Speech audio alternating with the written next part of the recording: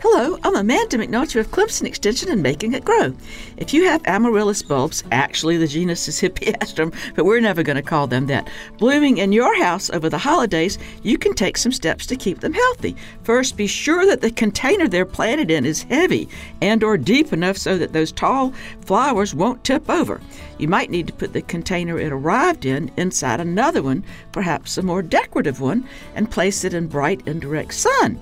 Use the digital method to decide when to add more water. That is, stick your finger in the soil about 2 inches. If the soil's dry, take the container to the kitchen sink. Be careful not to break off the flower and slowly add water and let it drain well. Don't worry about fertilizer while it's blooming.